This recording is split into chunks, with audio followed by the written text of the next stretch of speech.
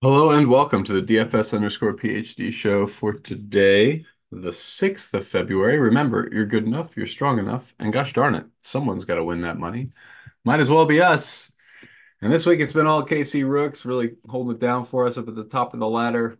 Um, has not been a great week for me. I've been doing one or another kind of bad thing every night, along with all of the right things that are kind of obvious. So eventually that'll work out. Impressive. The leaky black worked out here. Clay not closing. Sorry for you. Sorry for Clay. That's too bad. I also saw this incredible bet and wanted to make everybody aware of it just for next time.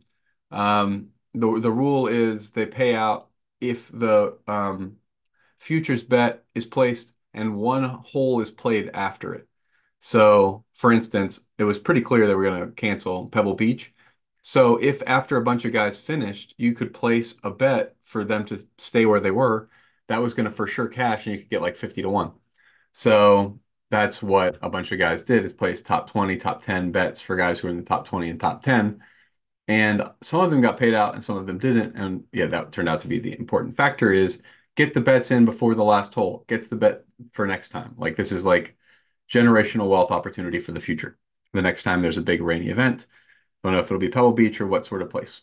Okay, so for today, I've been waiting out the Memphis news. We've got a bunch of news, a bunch of news, a bunch of obvious plays. Fred VanVleet is out. I'm aware Fred VanVleet is out. With Fred VanVleet out, SaberSim really wants me to plug in infinity percent Amen Thompson.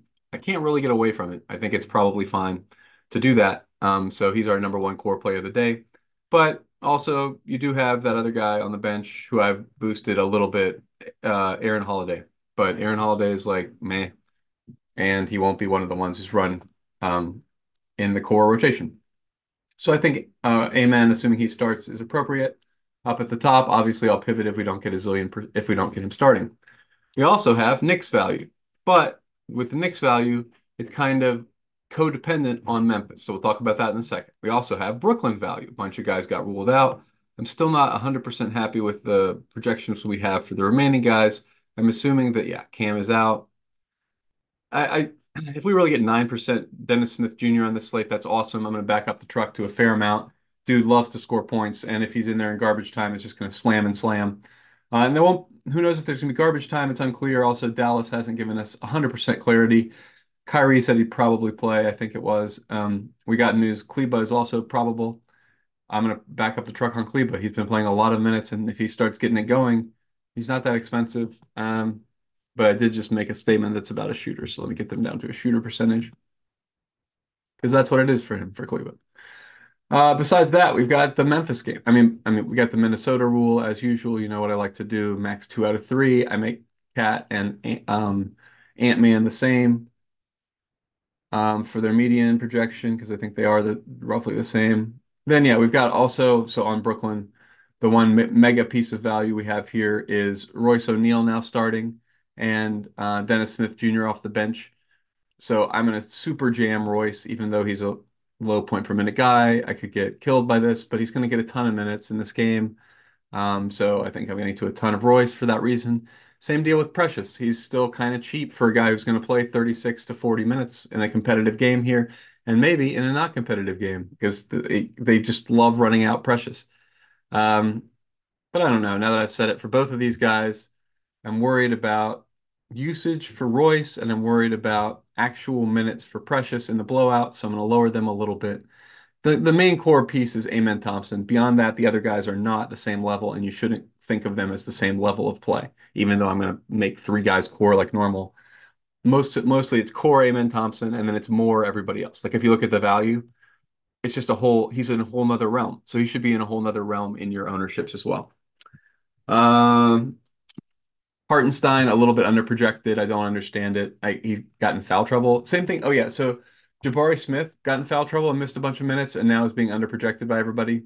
Shouldn't do that. You should play Jabari a fair amount. I'm going to be double the field on Jabari. You can make your call. I'm only double the field also on Sengun and Jalen Green. You could go more strongly if you feel like it. Indiana is a team that plays pretty fast, so it makes some sense. Yeah, I'm mostly we have a ton of other value, and who knows about Memphis, right? I haven't even gotten there yet. So we have Memphis and we have New York.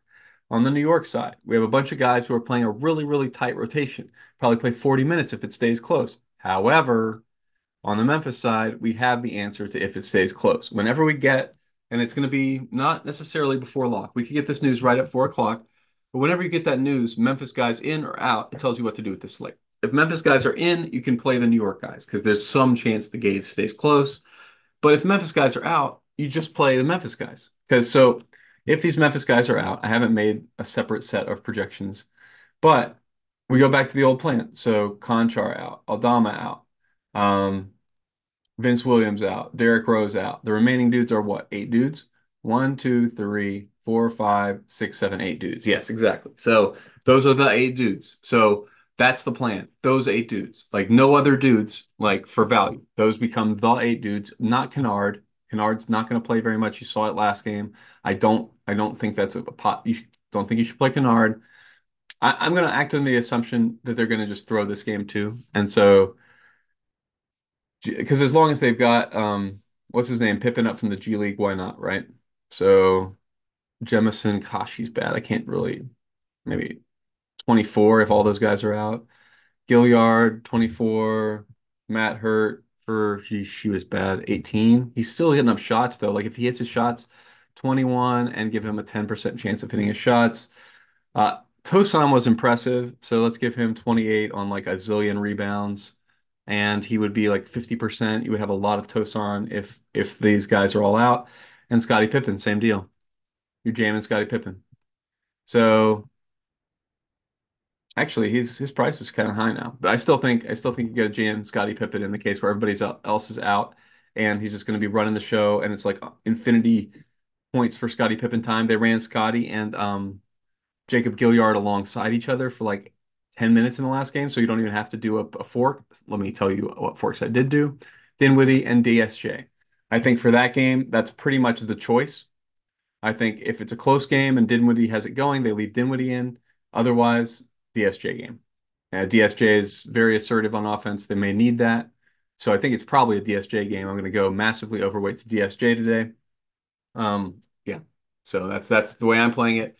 I'm playing a little bit of Dinwiddie too. I guess I'm overweight on Dinwiddie as well. So yeah, I'm playing both sides of this. I think, yeah, that's basically where the value is today at this time. We'll see, how much of the New York guys do I stay on if the Memphis guys are out? I don't know. Because then I don't know if I get all the minutes from these guys, right? You know what I mean? Like they've got a bench. They've got like Fournier and Malachi Flynn and Archie Diacono who can come in and play minutes.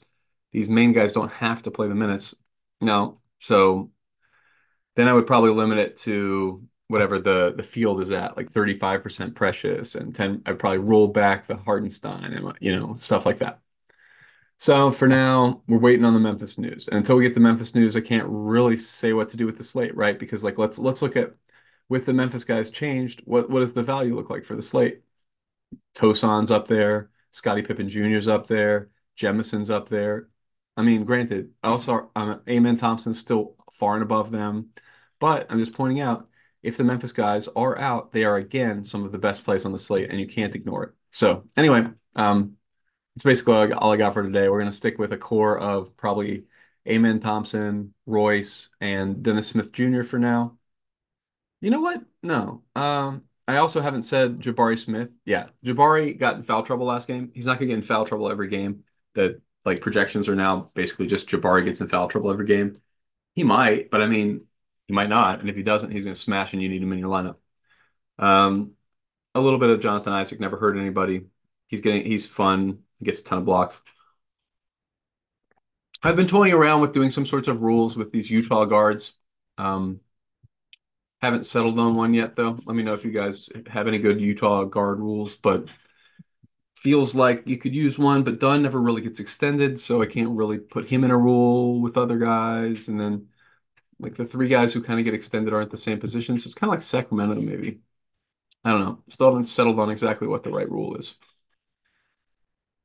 But yeah, this Miami Orlando game is pretty gross aside from Jonathan Isaac. I mean, and even Jonathan Isaac, yeah, he needs.